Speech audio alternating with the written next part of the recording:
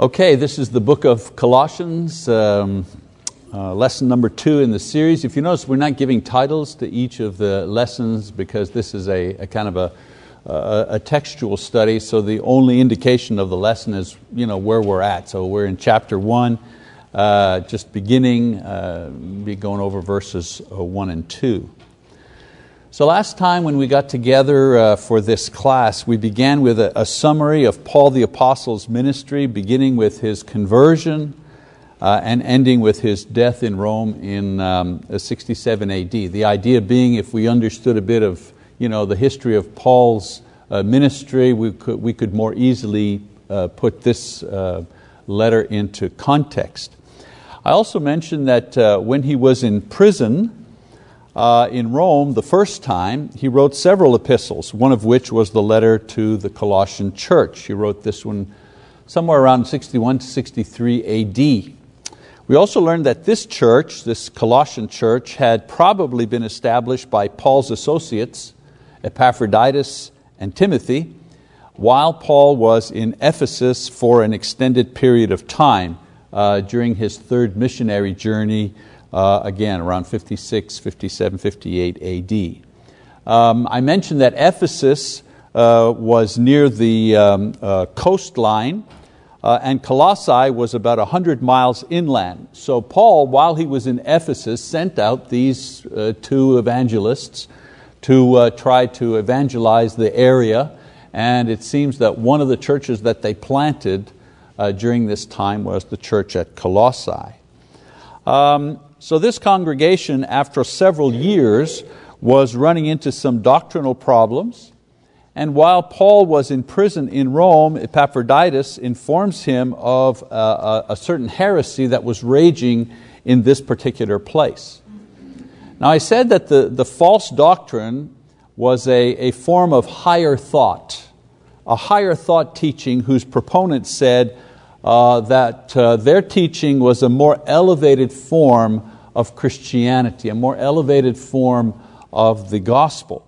And as I mentioned last time, this new doctrine included various features. For example, the worship of angels, the observance of Jewish laws and certain traditions, the undermining of the apostles' doctrine. These teachers were saying, well, Paul's not much of an apostle. Are we really sure he's an apostle? And his teaching, is it really credible? Perhaps you ought to pay attention to our teaching. We're bringing you something new, something more sophisticated. This was the approach. So while he's in Roman prison, Paul sends a letter to these Colossian brethren in an effort to demonstrate the all-sufficiency of Jesus Christ and His teachings over the false wisdom being taught to them by these heretics. So in our lesson today, we're going to begin the actual study of the epistle itself, the epistle to the Colossians. Notice the very simple outline of this epistle. The salutation, verses 1 and 2, we're going to cover that today. And then the heart, the body of the epistle, all about Christ. Christ preeminent in relationships, Christ preeminent in doctrine, Christ preeminent in ethics, and then finishing his letter with a conclusion and greeting. So the thing that you notice about Colossians is that it is Christ-centered, and it has as its main objective to show that the true teaching about Jesus is the sole response to this and all other heresies in the future. Paul does not take on each point of the heresy. Let me tell you about angels. These are angels, and they, let me tell you about Jewish traditions and how they have no binding on. He doesn't go into a point-by-point defense of the gospel against the false teachers. He just presents Christ. He says, here, this is the teaching. Compare what you're learning to this and see which one has power, which one has authority. So we begin chapter 1, verses 1 and 2. Paul writes, Paul, an apostle of Jesus Christ by the will of God, and Timothy our brother, to the saints and faithful brethren in Christ who are at Colossae, grace to you and peace from God our Father. So in the first verse, Paul, as was the custom, introduces himself at the beginning of the letter. Okay? And he takes special care to include his title apostle in the introduction. Now we know that the term apostle meant a messenger. That's all it meant. It meant a messenger. He could have said, Paul, a messenger.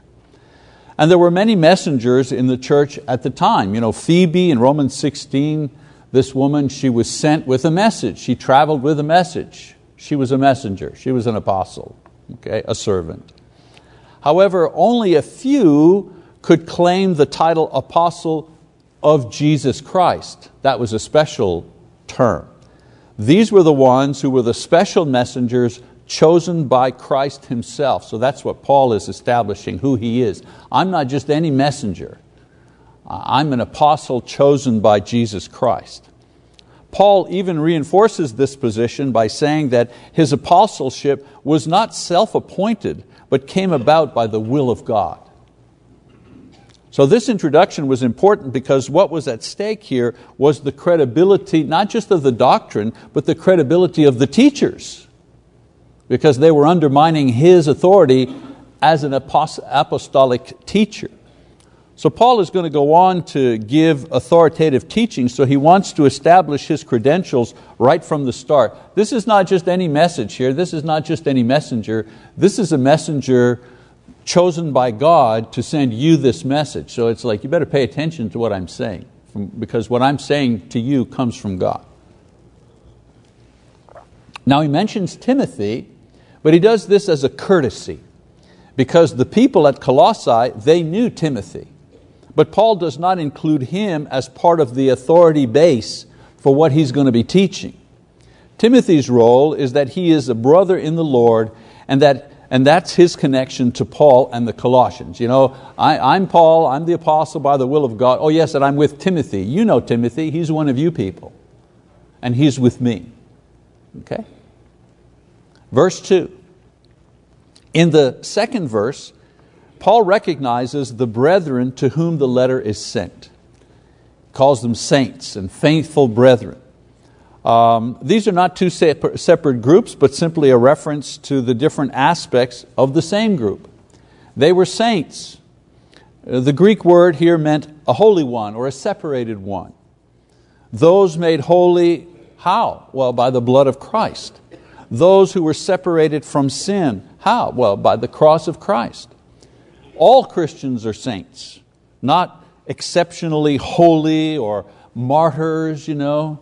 We see this in the Catholic Church, for example. I remember growing up, my aunt, her favorite saint was Saint Philomena. And she had pictures of Saint Philomena, and she had a calendar with Saint Philomena, because there was a special holiday, special day in the year was for her favorite saint. And then one day, the Roman Catholic Church decided, well, you know what, Philomena, she's not really a saint. She's not really a saint. So they kind of brought her down a couple of notches. She was venerated, she was important, but she was no longer a saint. They took away the special day. I remember my aunt being pretty upset with all of that. All these years buying the holy pictures and the calendars and everything, poof, all gone up in smoke. Well, I say this to say that in that system, that idea, saints had a higher, they were holier than the rest of the people. Miracles were attributed to them. But in the Bible, the word saint simply denotes a person's relationship with God. If you're separated from the world through faith, through obedience to the gospel, you're a saint. Whether you're an elder in the church or a preacher or a Christian that's only been a Christian for a day, all of those people, they're all saints. And so Paul is recognizing them for who they are. They're saints. They're people separated. And then he calls them faithful brethren. This referred to the relationship that all Christians share with one another. So the saints portion is the relationship we have with God. The faithful brethren, of course, is the relationship we have with one another. So when one falls away from Christ, for example, and His church, what does that person become? That person becomes an unfaithful brother. Okay? When we discipline or disfellowship someone for unrepented sinfulness or unfaithfulness, we don't condemn them to hell. That's God's call. We don't have that power. We don't have that authority to judge a person and say, okay, you're out of here. You're going to... No. The only thing that we can identify an individual is that they're unfaithful. This brother has been disciplined. This sister has been disciplined. We've withdrawn fellowship from this individual because of this unrepented sin over here. And what are they now? Well, they're unfaithful brethren. That's what they are. Until such time as they repent and they can be once again brought back to being faithful again. But we don't get to judge. God does that. He gives us the authority and the responsibility to discipline. Okay? Like your children. You discipline your children, right? But they're still your children, even if they've done a bad thing. So he then identifies the location and the church where his letter is intended in the first place. But later on in chapter 4:16, Paul will instruct them to pass this letter along to other churches. And that's the way things were done in the first century. Now, the content was meant for them, but it was applicable to all churches, even until Jesus returns, because the heresies, they might take a different form, but the heresies throughout history always have the same objective. And that is to discredit Jesus Christ as the divine Lord and to discredit His Word as the infallible Word of God. That's always the end game for any heresy, any other religion. Islam, right? They always say, well, we respect Jesus. He was a great prophet. Well, there have been a lot of prophets. Jeremiah was a great prophet and Isaiah was a great prophet, but they were not the Son of God. So they deny His divinity. Within, quote, Christendom, Jehovah's Witnesses. Yeah, Jesus, sure, He's the Lord, He's the Savior, yes. But when you scratch down and you go deeper into their teaching, you find out that they believe, well, He's a Son of God. He wasn't always a Son of God, but then He became the Son of God, just like you and I can become a son of God. Well, that's not what the Bible teaches about. In the beginning was what? Was the Word. And what happened? The Word became flesh. Well, I don't see where He was always God. Okay?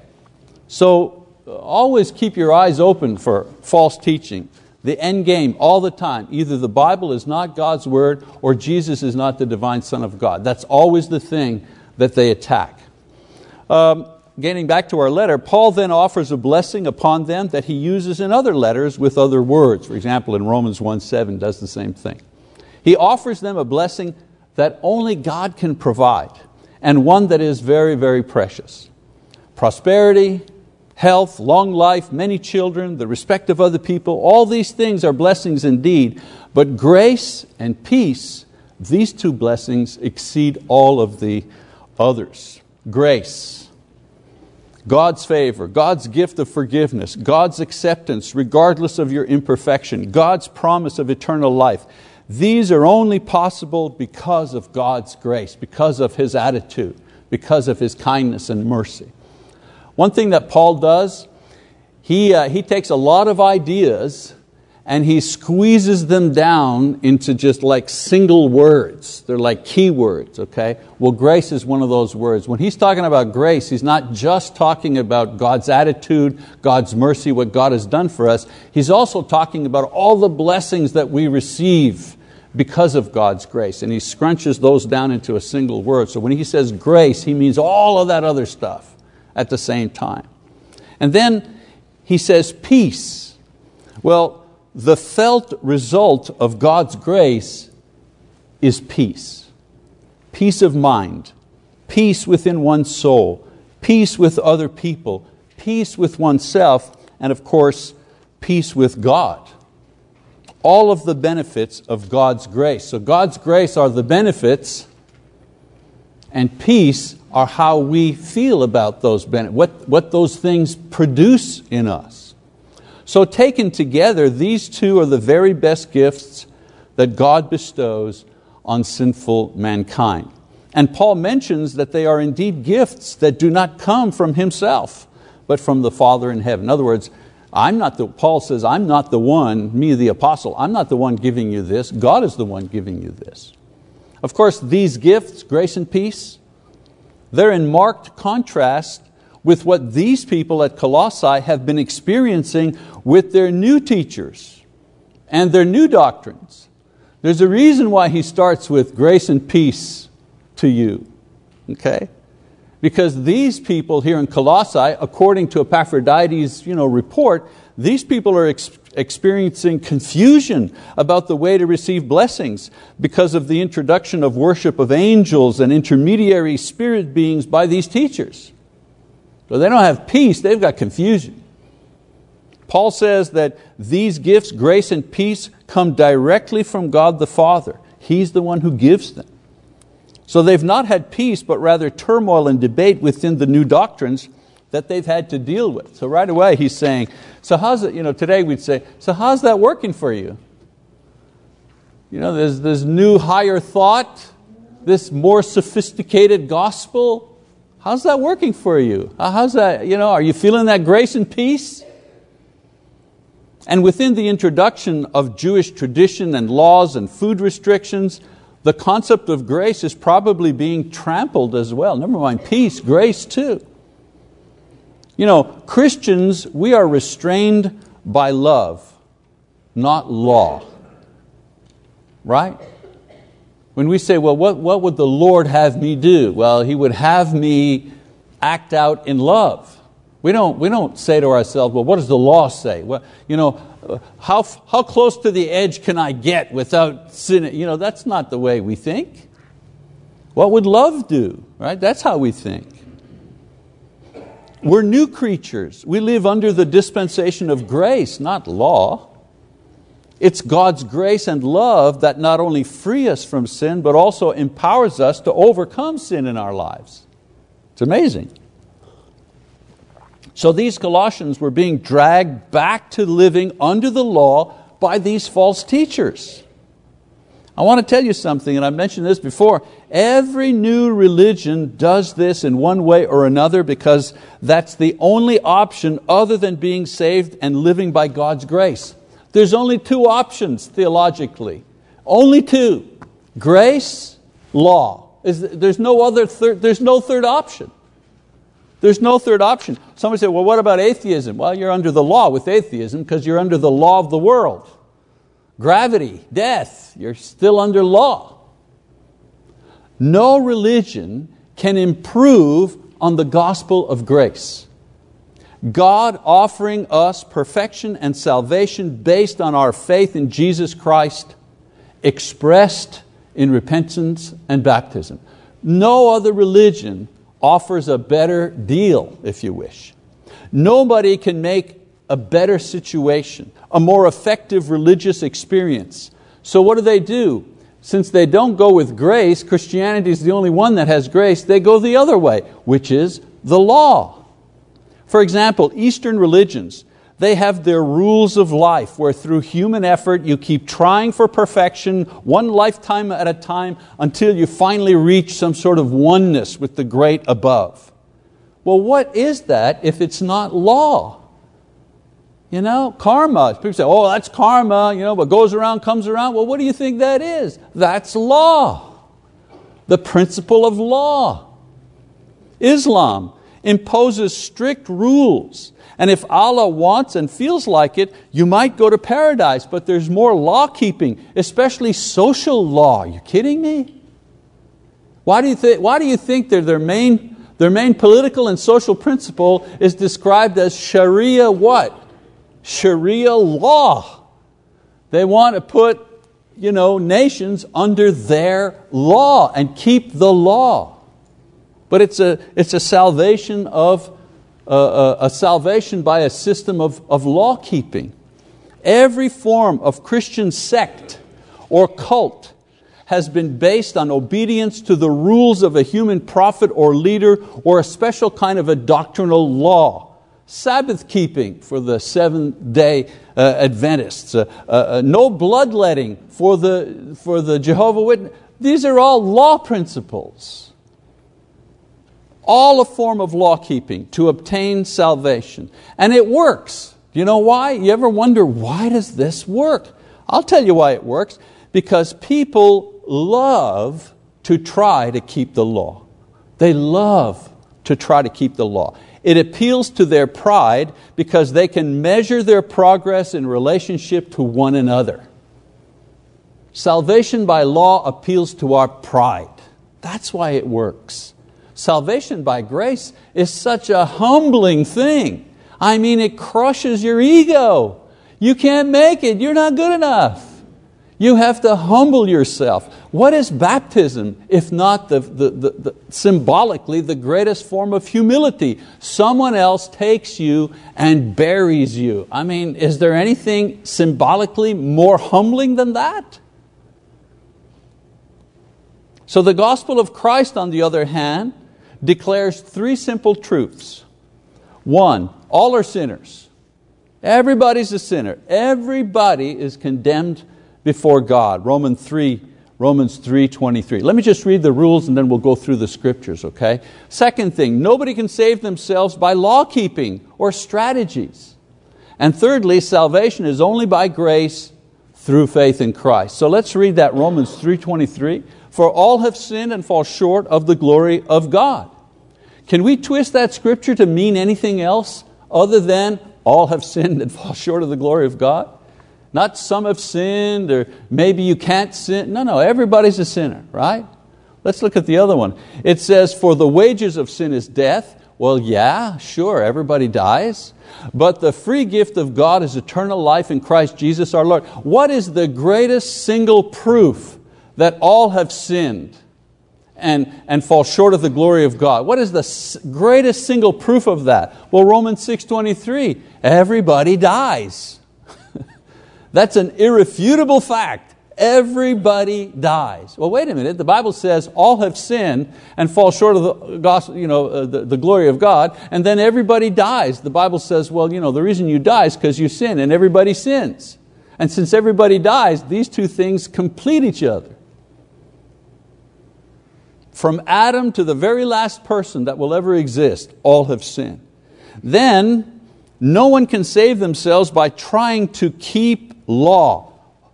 No one can save themselves by an attempt at perfectionism in any of its religious or social forms. In Galatians chapter 2, verse 16, what does Paul say? Nevertheless, knowing that a man is not justified by the works of the law. Nobody by the works of the law.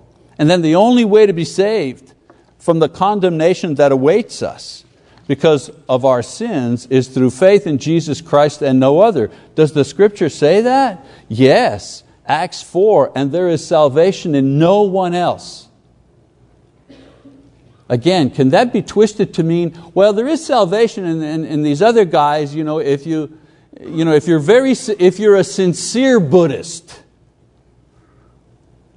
or if you blow yourself up as a Muslim. But the scripture says there is salvation in no one else. For there is no other name under heaven, no other name that has been given among men by which we must be saved. Very, very specific here. People who are not Christians, and even some Christians who call themselves, they don't like the exclusive nature of the Bible. The Bible is exclusive. Why? It says that there is no other name under heaven by which we must be saved. That's a hard thing to swallow. And believe it or not, that's a hard thing to preach. Because if you get out, it's okay here preaching to the choir, but if you get out there and you preach publicly to the public, oh my. You'll have people say, the Bible doesn't really say that. Really? Well, you read it. You tell me what it says. And then in Galatians 2:16b it says, but through faith in Christ Jesus, even we have believed in Christ Jesus so that we may be justified. How? By faith in Christ, and not by the works of the law. Since by the works of the law, no flesh will be justified. So the Bible is very specific as to the who Jesus Christ, and very specific as to the how. Justification, forgiveness, acceptability. How? Based on your faith. So some ask at this point, well, what about repentance and baptism? Where do these fit into all of this? And the answer is that repentance and baptism are the ways that Christ has given us to express our faith in Him. We are saved when we express our faith in Christ Jesus by repentance and baptism. This is what saved by faith not only means, it's what it includes. If you don't believe, then you will express that disbelief how? You will reject repentance and you will reject baptism. I never met a non-believer who was anxious to be baptized. So back to verse number 2, Paul says that grace and peace that comes with grace are things that come from the Father. So in his epistle, he's going to show how the Father bestows these through His Son, Jesus Christ. Note also that he says, our Father, meaning the Father of Paul and Timothy and the brethren at Colossae. Let's remember something else that is important.